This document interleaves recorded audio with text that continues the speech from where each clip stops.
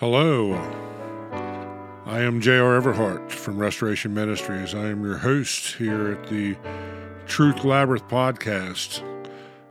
Every now and then, I just like to break the podcast down to its simplest form and just give you guys some stuff right off the press.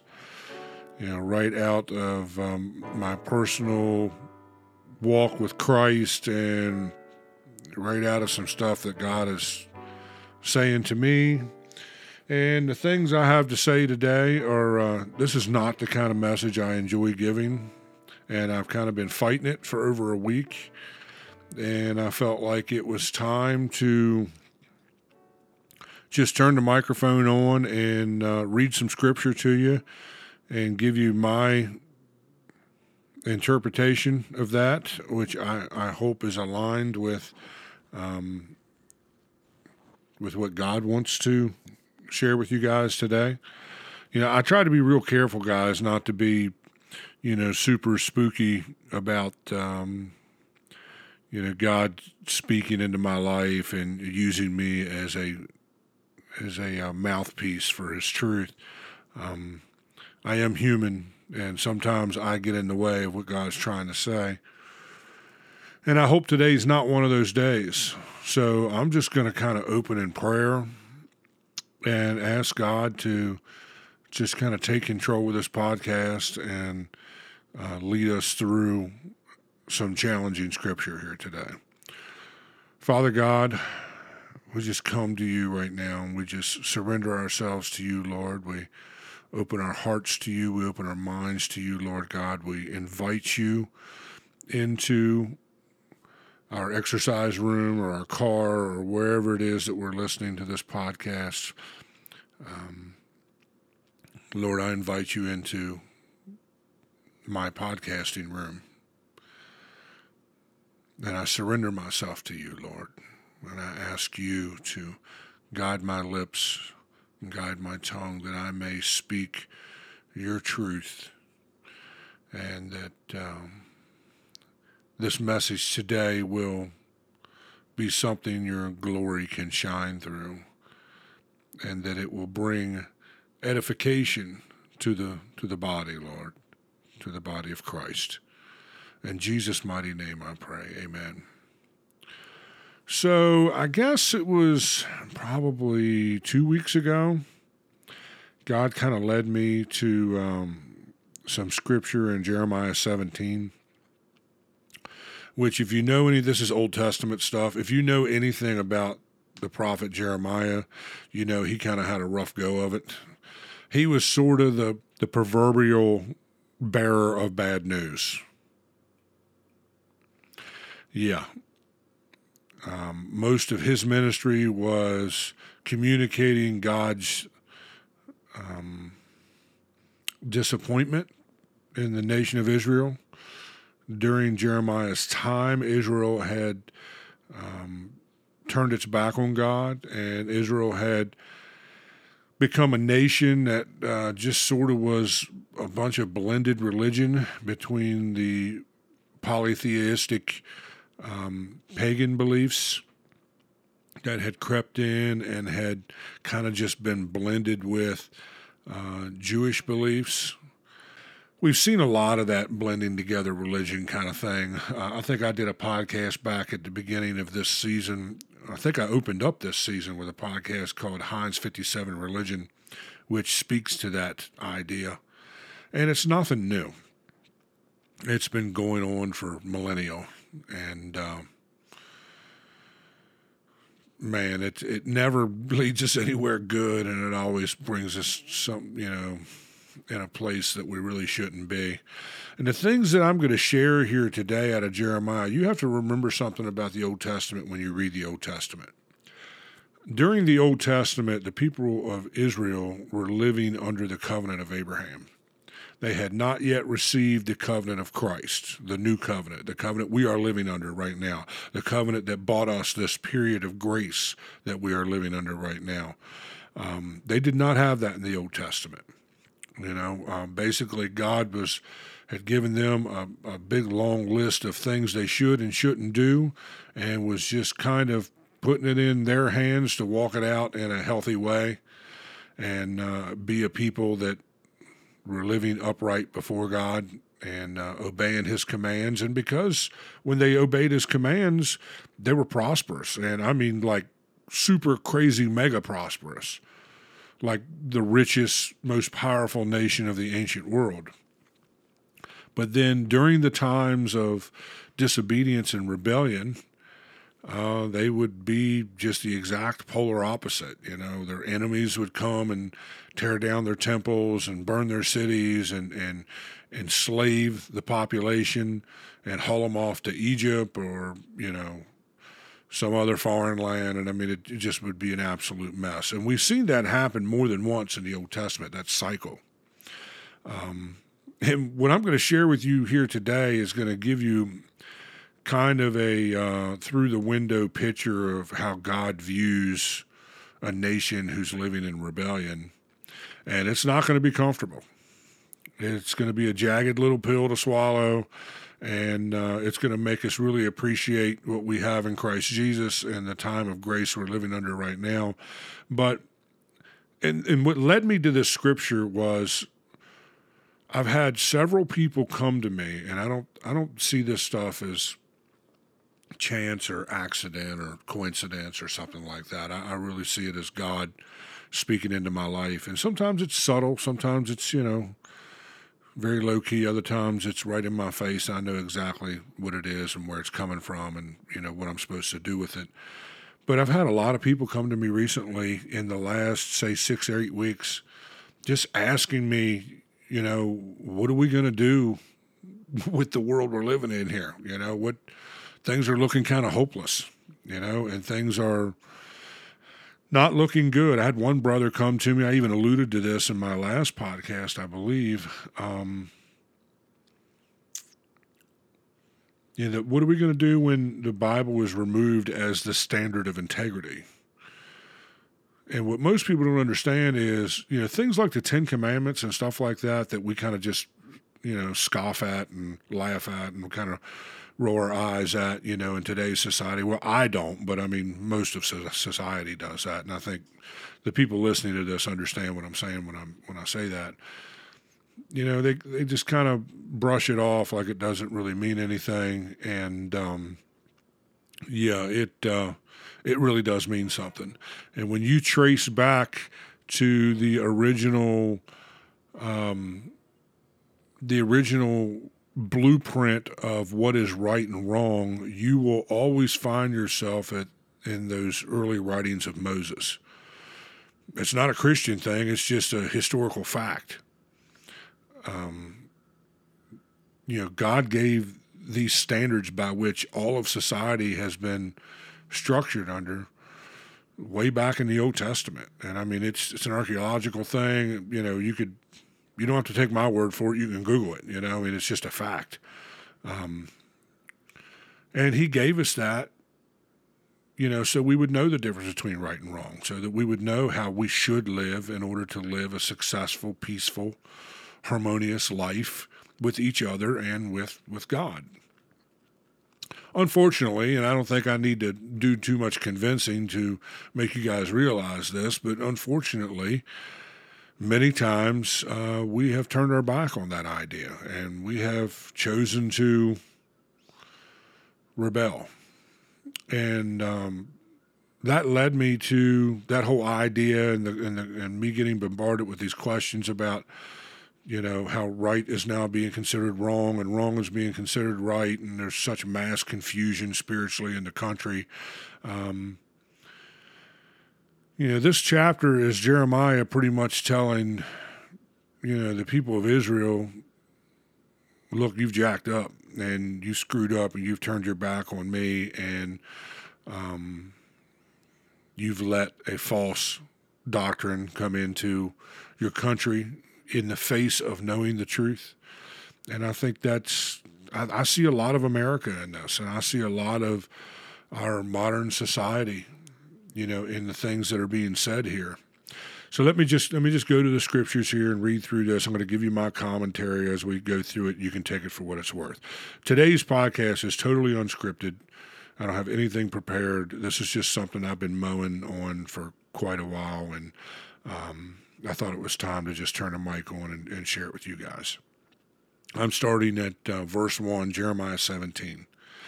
The sin of Judea is inscribed with an iron chisel, engraved with a diamond point on their stony hearts and on the corners of their altars. Even their children go to worship their pagan altars and Asherah poles beneath every green tree and on every high hill. An Asherah pole was a pole or even a tree that was deemed to be a place of worship to the goddess Asherah, and if you get into pagan worship and you spend some time studying what that looked like, it looks radically different now than what it did in the ancient world, and I can't stress that enough. There's a whole lot of people calling themselves pagans right now who really don't understand the roots of their religion. All that stuff. Every polytheistic religion of the world can be traced back to Babylon. That's where it all started. All the religions that claim multiple gods, and things like that, all that came from Babylon. And so did Asherah. And it was a goddess-type worship where she was the mother of God, and El was the creator, the father, and then it's a mockery of the Trinity, basically, is what it is. It's a pagan mockery of the Trinity. See, the enemy doesn't have any power to create anything, so all he can do is manipulate things God has already created. And these false religions were a great example of that. So Jeremiah is calling out Israel, saying, first of all, you got hearts of stone. You won't listen to anything anybody has to say. You are completely convinced that your belief system is the only true belief system and is the only way to live religiously. And that you got to realize something, guys. This is a civilization of people, the Jews, the Israelis, who've seen miraculous things happen time after time after time after time, and still found themselves in these situations.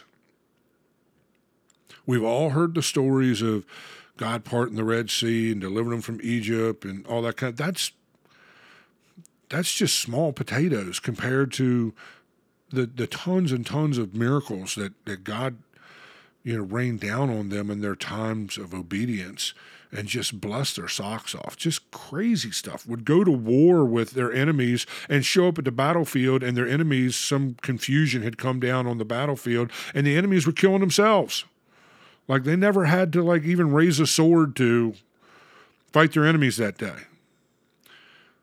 Crazy stuff, man. And they've seen this stuff with their own eyes. This was a part of their culture.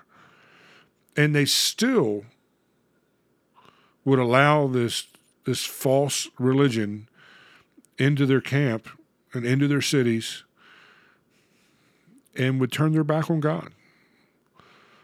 Looking at it from our perspective, it seems like absolute insanity because we don't live in a culture where we regularly see miracles. We don't live in a culture where we're seeing those kinds of acts of God happening. And I've had a lot of people ask me over the years why we don't see that like we used to. I'm not saying miracles don't happen, because miracles do happen, but they don't happen on the scale that they happened in the Old Testament. At least we haven't seen any of that for many, many centuries. And, guys will ask me, how come we don't see that? Well, the Pharisees came to Jesus at one point and asked him to perform like a little circus monkey for them. Show us a sign, show us a miracle, like the prophets did of the Old Testament. And Jesus said, my Father sent you the law and all the prophets, showed you all those miracles did all that, supernatural stuff for you, and what you did was capture them, imprison them, and kill them. So what good is it for me to perform miracles for you? It's just bull butter. Complete, total bull butter. There's no sense in us playing these games anymore. Obviously, you seeing miracles is not enough for you to believe.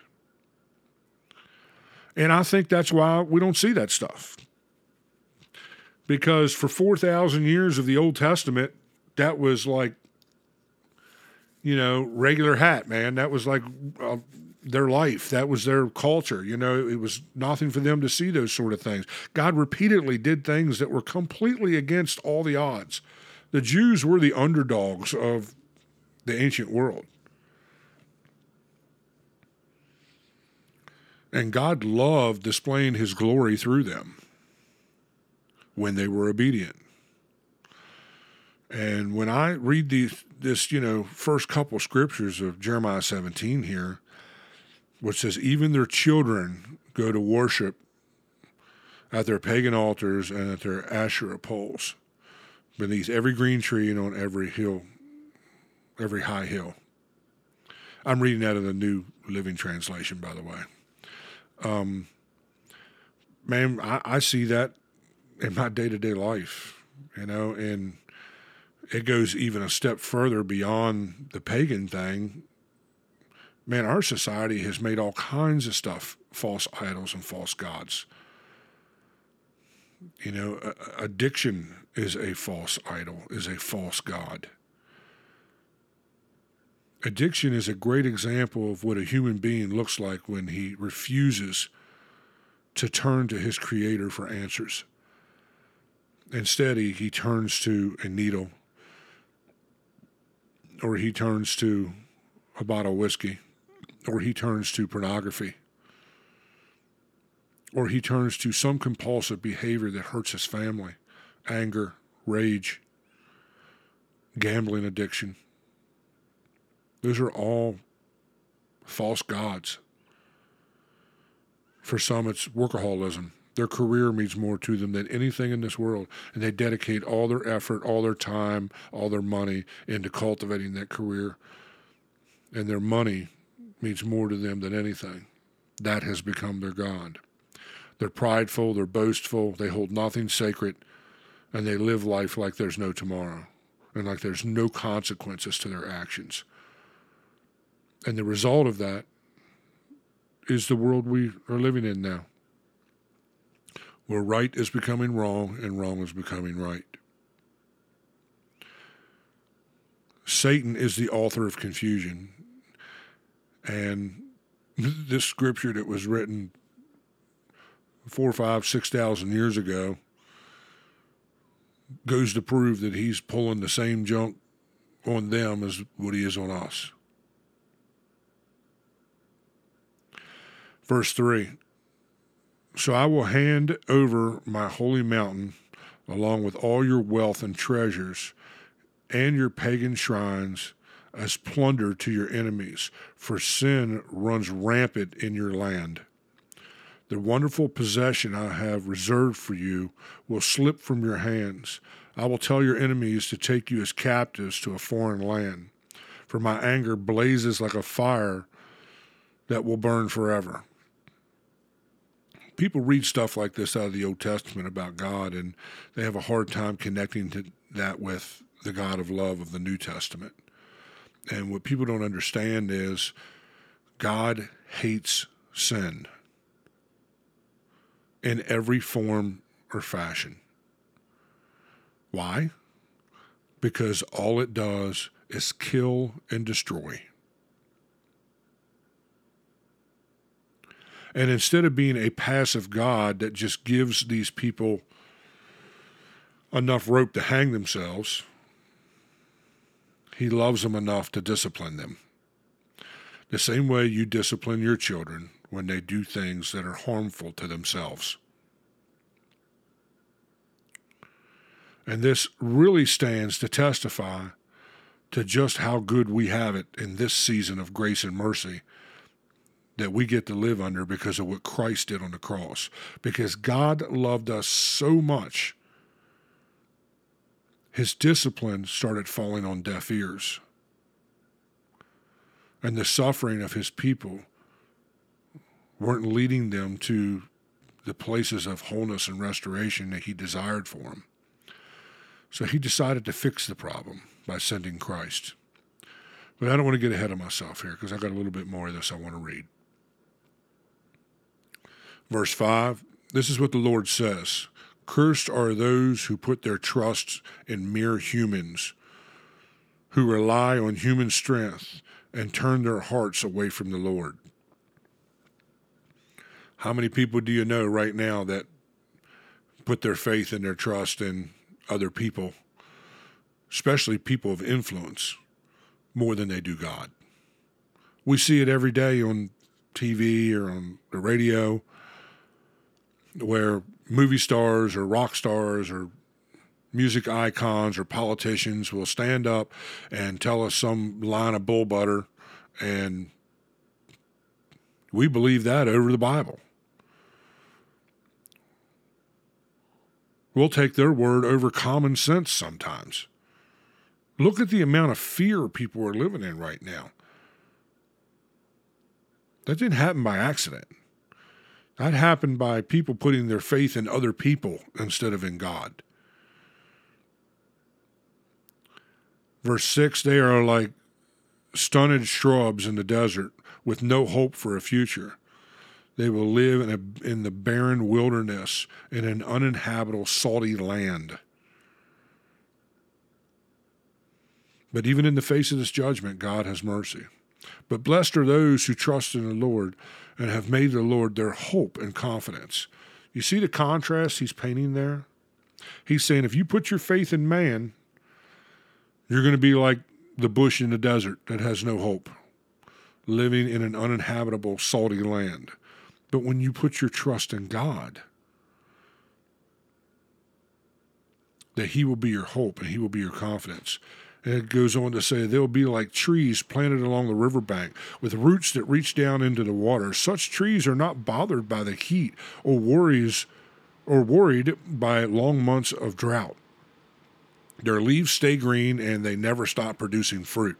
That's a pretty kicking promise right there. I don't care who you are. Let me read that again. Verse 7, but blessed are those who trust in the Lord and have made the Lord their hope and confidence. They are like trees planted along a riverbank with roots that reach deep into the water. Such trees are not bothered by the heat or worried by long months of drought. Their leaves stay green and they never stop producing fruit. There's some symbolism there I think I need to explain. Being a tree planted by the riverbank, if you read Psalms 1, I believe it is, it says that they'll be like trees planted by the living waters, whose leaves will not wilt and will produce fruit 100-fold or something like that. I'm paraphrasing. Those trees are always believers in Christ. Those trees are always believers in God, those who have put their trust in God. Those roots that go down into the water symbolize our efforts toward holiness and our efforts to seek God with everything in us. And that our hope and our food, our nutrition is spiritually is coming from the throne room of heaven. It's coming from God through Christ Jesus. And when we do that, and when our roots are in Christ, we won't worry about the droughts. We won't worry about the storms that come raging because we have confidence and security in knowing who we are in Christ.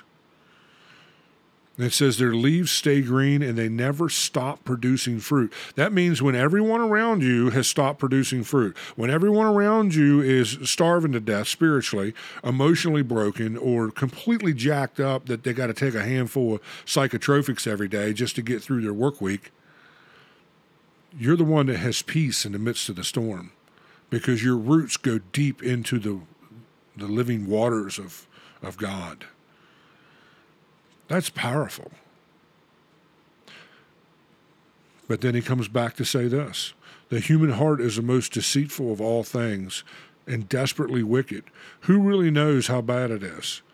But I, the Lord, search all hearts and examine secret motives. I give all people their due rewards according to what their actions deserve. In the Old Testament, that's how it rolled. And the only reason he's not doing that now is because Christ hung on a bloody cross and was murdered an innocent man to provide the satisfaction for God's wrath toward your sin, toward my sin.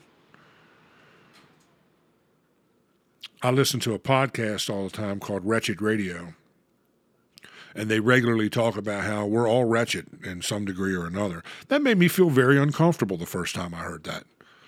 Very uncomfortable. Because I'm like, dude, I'm not wretched. I mean, I'm trying to be like Christ. I'm trying to live a good life. I'm trying to be, gracious and grateful and humble. And, I mean, I know I fail here and there. And they're not trying to say that you're not trying to be those things. They're saying left to our own devices. And I could give you a bunch of biblical examples and a bunch of real world examples to reinforce this. Left to our own devices, we are wicked, desperately wicked is what it says, and deceitful. And you look at situations like King David of the Old Testament. God said, this is a man after my own heart. He got in an idle-minded, lazy state in his life and ended up having an affair with a married woman and then murdered her husband. Had an illegitimate pregnancy, murdered the husband to try to cover it up. Actually tried to have the husband come back and sleep with his wife so they could hide it.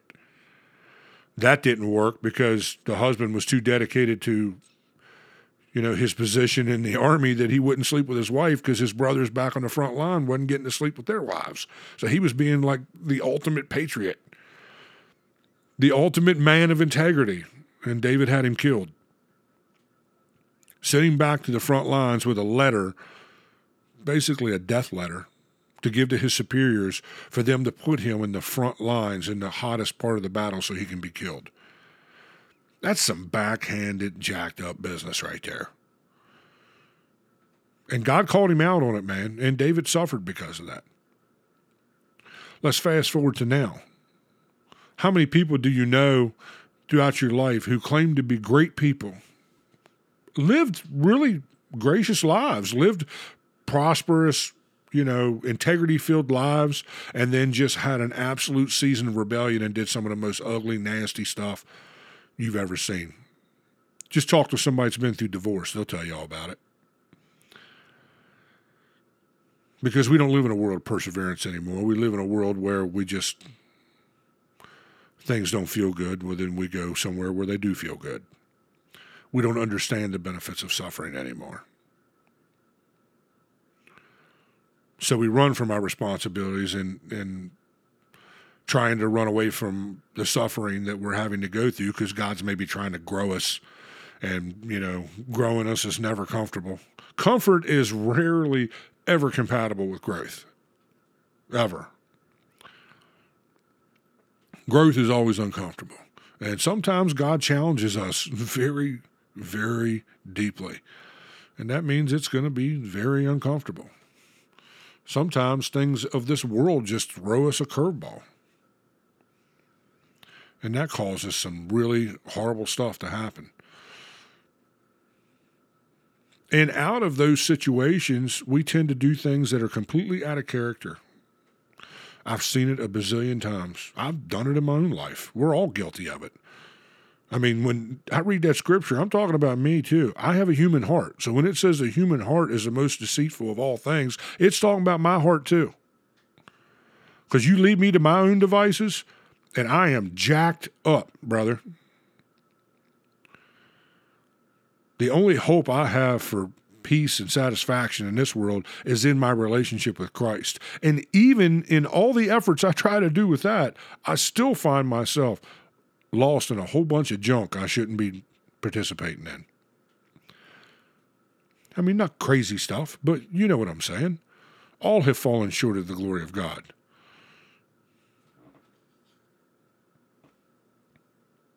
It's part of the human experience. He goes on. I'm almost done here, guys. Verse 11. Like a partridge that hatches eggs she has not laid, so are those who get their wealth by unjust means. At midlife, they will lose their riches. In the end, they will become poor, old fools. Man, this hit me right between the eyes. I mean, I don't consider myself a dishonest person because I've really tried to be a man of integrity most of my life. But, I'm not going to lie, man. There's been times in my life where I think I've been on the borderline of some of that. There's been times in my life where I think maybe I've even went over that line. Again, we've all fallen short. And man, that really hit a nerve with me. And I know people who their whole life is seeking out wealth by unjust means and have no conscience about it. Like they have no regret, no remorse. It's just a way of life. They are so desensitized to what they're doing that they don't even feel bad about it anymore.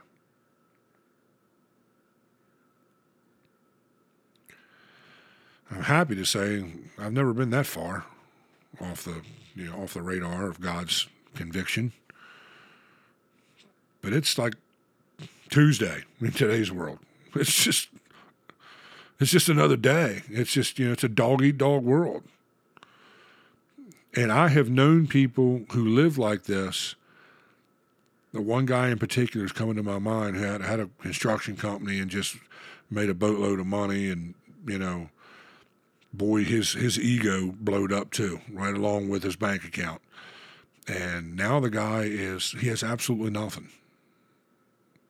They're living on, state assistance. Him and his wife both are struggling drug addicts and not even trying to get straight. Living in complete rebellion to the truth they both know about the gospel of Christ. And their lives are horrible. I mean, I say that with the utmost compassion. I hate that they're like that. This brother was somebody that I bled with at one point in my life, somebody that I loved very dearly. But I can't fix them because I can't make them believe. I can't make them do the right thing. We can't do that with anyone. We can't make anyone do the right thing. I mean, come on, guys, let's be honest. Half the time we can't get the right thing done right in our own lives. We're struggling to keep that straight. I think that's the biggest problem that plagues the church right now, is that the people going to church are just barely hanging on to their salvation, and no one is growing to a level of maturity where they can actually go out and win souls for the kingdom. You couple that with the just blatant failure of the modern church, and you have what we have now. We have this blended Heinz 57 spirituality in our country. In people's lives, in our culture, in our politics, in our government, it all reflects that. The government is a reflection of its society. The government is corrupt. I don't care what side of the aisle you're on. I think we can all agree on that. The government is corrupt. They're not looking out for your well-being. They're not going to come knocking at your door next week and ask you how you're doing and is there anything they can do to help you. It's a den of thieves, is what it is. And it's a direct reflection to the culture we see playing out on MTV, and we see playing out in Hollywood, and in the high school down the street.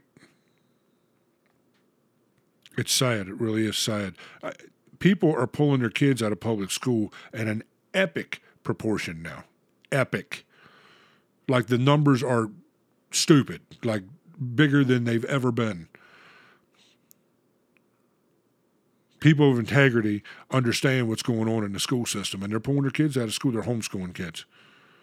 Homeschooling. The homeschooling industry is blowing up right now. They're having conventions, and thousands of people are showing up looking for training, looking for help, looking for curriculum and materials because they just don't trust the public school anymore. The public school's not safe, first of all. And second of all, the stuff that they're teaching does not align with their family's core beliefs. So it is what it is. Jeremiah goes on to offer up worship and praise to God. I'm just going to paraphrase here so we can get through this. And just the importance of how, we need to make, God the center of our life, and we need to be serious about seeking him. And then finally he ends the chapter with how we need to observe the Sabbath and keep it holy. And the reason he brings that up is because he is speaking directly against foreign false religions that have polluted the nation of Israel.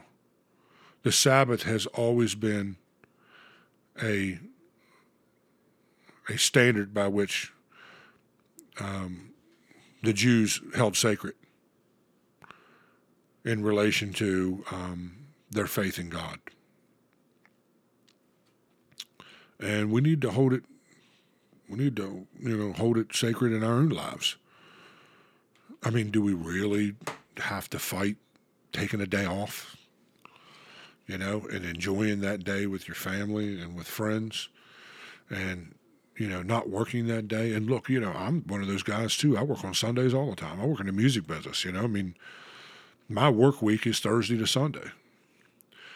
But you know what? For every Sunday I work, I take at least a day or two off during the week to seek God, to spend time with friends and family, and to make sure that I have balance in my life. That's what the Sabbath is about. It's about setting aside time that you can seek God and creating a balance in your life. Even God didn't work 7 days a week.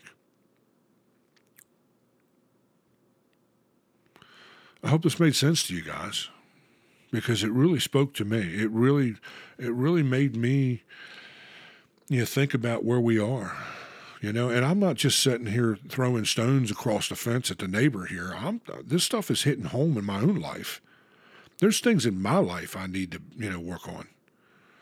And if you didn't listen to this and think that there's things in your life that you need to work on, you need to question, your sensitivity to the gospel. Have you been desensitized? I think we all have to some degree. I ask myself regularly how the Apostle Paul, or how, Peter or John, or, some of the rock stars of the New Testament, even Jesus, how they would react to seeing the things that we just call normal life in our day-to-day worlds. Working in the music business, I'm obviously at a lot of big concerts and see a lot of crazy stuff happen on stage and stuff like that. And there's times that I can't help but sit there and think that this is probably what pagan worship looked like in the temples of Babylon.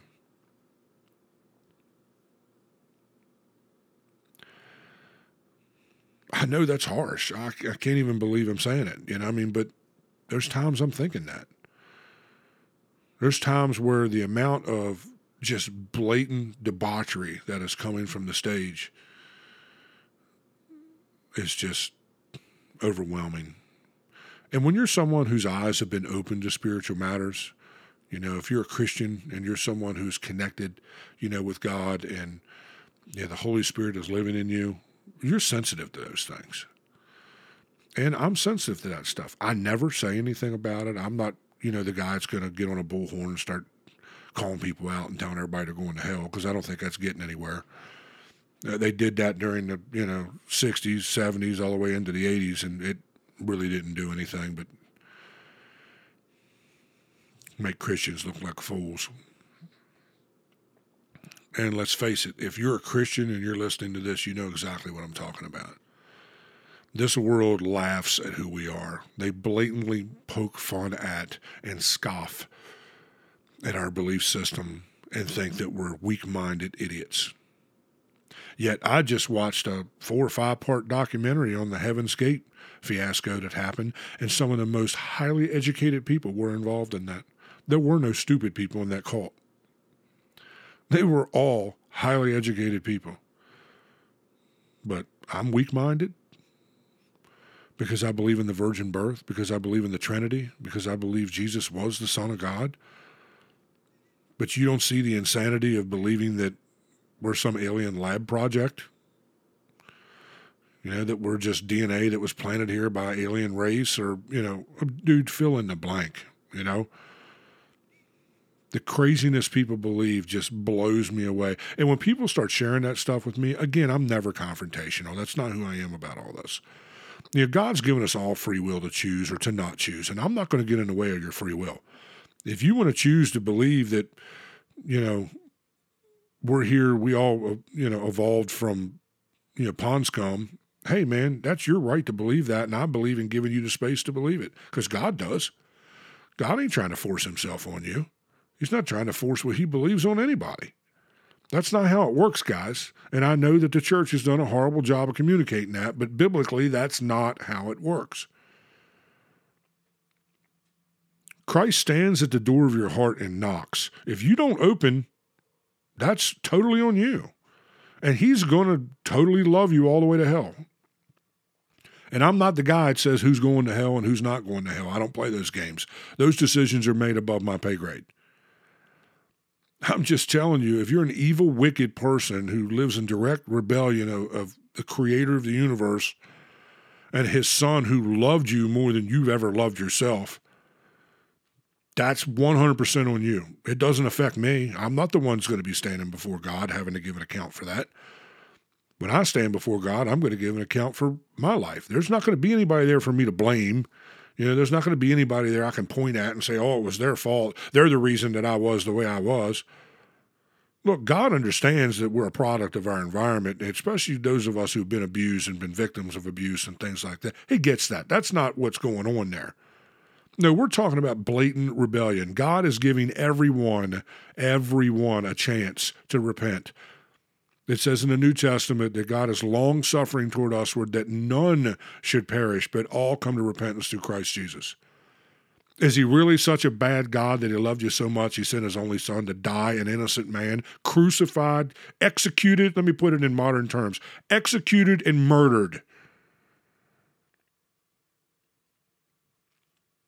so that you can be free, so that you can go to heaven? Because you don't earn heaven. Heaven's a gift. You earn holiness.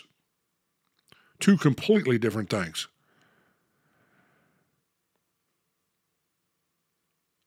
We live in a time where people laugh at people like us.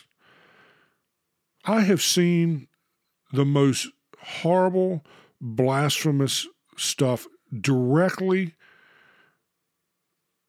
aimed at Christianity from people who preach tolerance. It's such hypocrisy. People want to talk about hypocrites living in the church. Really? You're going to tell me that you're a people of tolerance, and then, if you did that about any other religion, it'd be called a hate crime. Why is it not called a hate crime when it's aimed toward Christianity? I'll tell you why. Because every demon in hell hates Christians. Every demon in hell hates anybody who even remotely believes that Jesus was the Son of God. And they're never going to give up trying to convince you that either he doesn't exist or he doesn't love you. Because if he can get you to believe either one of those things, you'll never connect with God. I've been through both of those scenarios in my life. I know what it's like to be on the other side. I was an atheist for quite a while, a few years of my life early on. My post-teen, early 20s years, yeah. I had so much of the church, I just couldn't take it anymore. And I became an atheist. I knew God existed, but I was sick of the church, and I sure as hell wasn't, getting all wrapped up with the craziness that was the occult that I seen some friends of mine on the road, involved in. It's just ridiculous. And what I found so humorous about all that was that even Satan has hypocrites in the occult. Because I seen guys who claim to be these spooky, scary, Satanists, and they were as tame as pussycats. Like, really? They would talk a big game, but when it came time to, put it down, there was nothing there. Nothing. Total hypocrites. And I remember seeing that as like a 19-year-old guy on the road playing music full time, 20-year-old guy on the road playing music full time, and seeing that stuff play out in front of me and thinking that they're no different than the people I went to church with. That just reinforced my whole atheistic viewpoint. But what I was doing is I was running from God. I was running from the ministry he was calling me to. I was running from his constant conviction to please come back, sit down at the table, and let's talk about this. Allow me to heal you. And it still took years even after that. I listened to that voice over and over and over again in my life and ignored it, drank it away, drugged it away, turned my desires toward women so that I wouldn't think about it. Anything that I could find to shove in that hole just to shut that voice up in my head. Because I didn't want to be one of these quote unquote church people. I grew up around church people. They were horrible. They were horrible.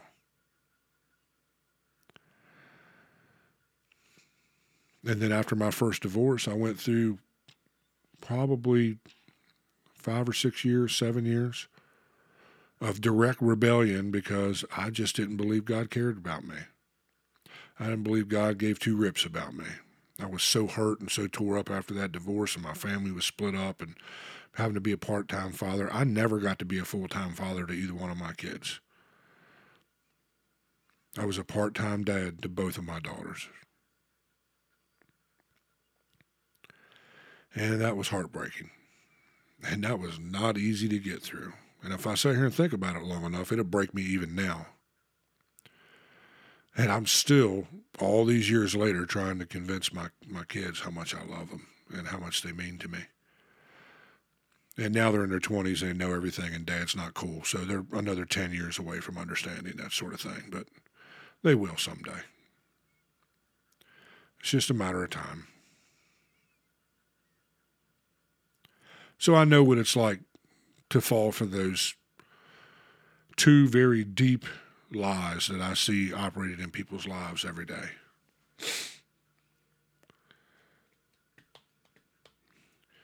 A lot of people run around on what we call the suffer bus with a lot of church hurt.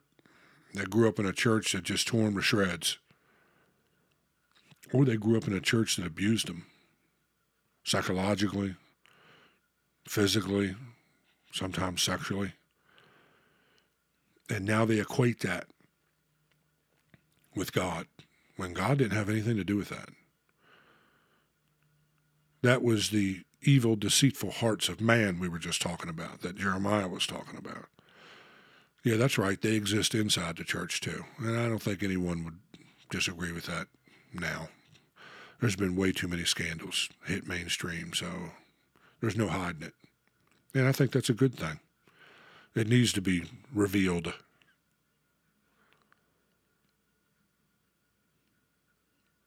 This is not a game, guys, and I'm not a hellfire brimstone kind of guy. You guys know me. Most of my audience knows me. It's not who I am and how I roll. But these are the things that I think about, and these are the things that I feel God speaking to me about in my life. None of this may make any sense to you whatsoever, and that's okay. Thanks for listening, especially 49 minutes into this, Thanks for listening. But for those of you that totally get what I'm saying, that totally understand where I'm coming from and see what I'm seeing around us and feel it in your spirit when you're out in public places, and I was referring to just, the music business thing. I could see the same thing at Walmart. You know what I mean? I was at the post office today, and this girl had a shirt on, working at the post office, had this shirt on that was a Ouija board. And I was kind of asking her about it and this, that, and the other. And she's like proud as anybody could possibly be about being all that. And look, I'm not trying to infringe on her right to be that way. No, I will protect that right because I think that's part of who we are as Americans. We all have the right to be who we be. You realize that they put that in the Constitution because it's biblical, right? It's always going to come back to the Bible, guys, whether you like it or not. It's biblical to give people the right to choose, because God gives you the right to choose each and every day. He does not force himself on anyone. But I walked away from that post office experience like, here we are. This is, a mile and a half down the street from where I live at. She thinks it's the coolest thing in the world. Has absolutely no idea what she's dabbling with there.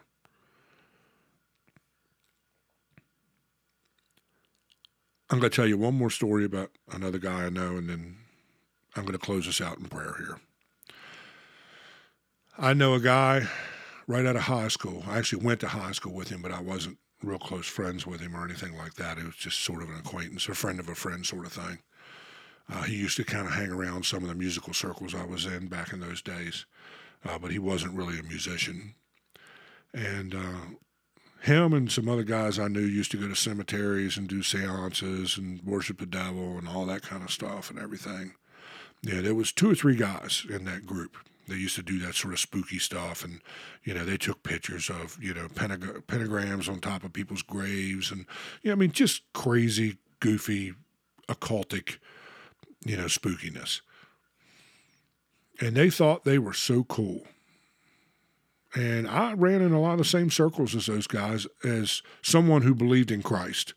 I wasn't much of a Christian in those days. I was a rebellious teenager, but I did believe.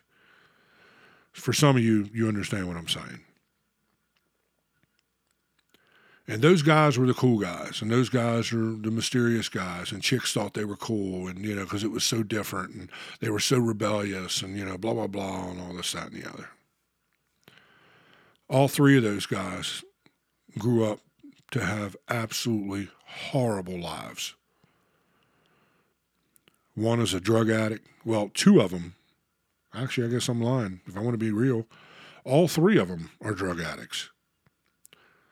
One of them hides it better than the other 2. But I know for a fact he's a drug addict too. One is homeless. The other one, I think, was living with his mother or lives in a state assistance facility or something. Other guy is completely cuckoo for Cocoa Puffs. I mean, completely off the rails. I seen a video of him not long ago doing something I can't even believe. He did a Facebook Live thing of him just losing his mind. Police outside, the whole 9 yards. And you know what? It's like Jesus told the disciples, don't boast because of what you have in God, but just be thankful and grateful that that's not you.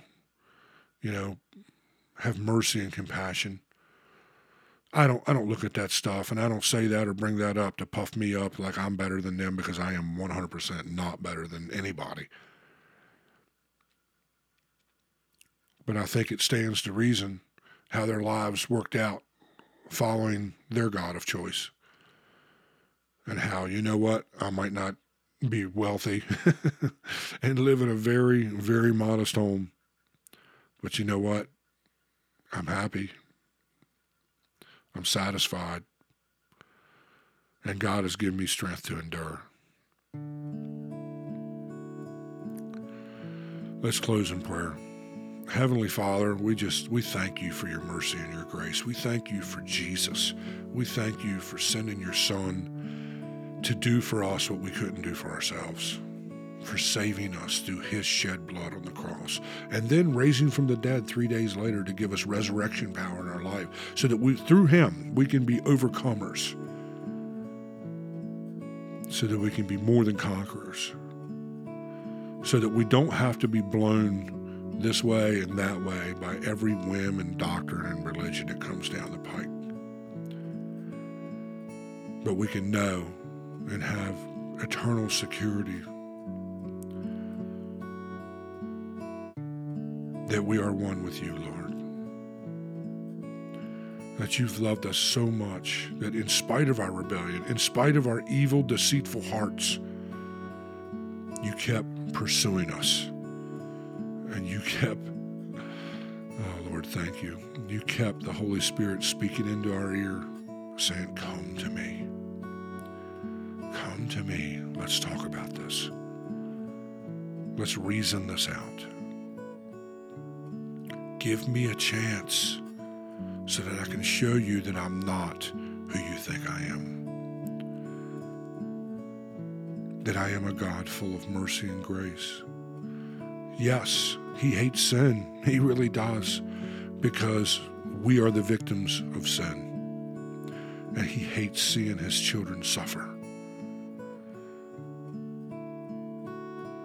Lord, thank you for that. Thank you for establishing us, and as it says in Psalms 23, establishing a place at the table of our enemies. Thank you that in the face of insane odds, you still love us so much that you're not going to let us fall by the wayside. Thank you, Lord, that there are times that the winds are blowing so hard and the storms of life are beating us down so hard, it's hard for us to have hope. Lord, I pray that you give us strength through this holiday season coming up. I pray that you comfort those of us that are alone this holiday season. And you send people across our path, Lord, that we can speak truth into, we can speak life into, and send people across our path that can minister to us. Lord, we humble ourselves before you. We open ourselves to your direction, to your discipline. We welcome that, Lord God. We ask that you mold us and make us people your glory can shine through. Make us tender and gentle and people of love, so that we can reach into the lives of the hurting, Lord God, through your Spirit and minister your gospel to them and lead them to the only place of restoration, and that's the cross. In Jesus' mighty name I pray. Amen.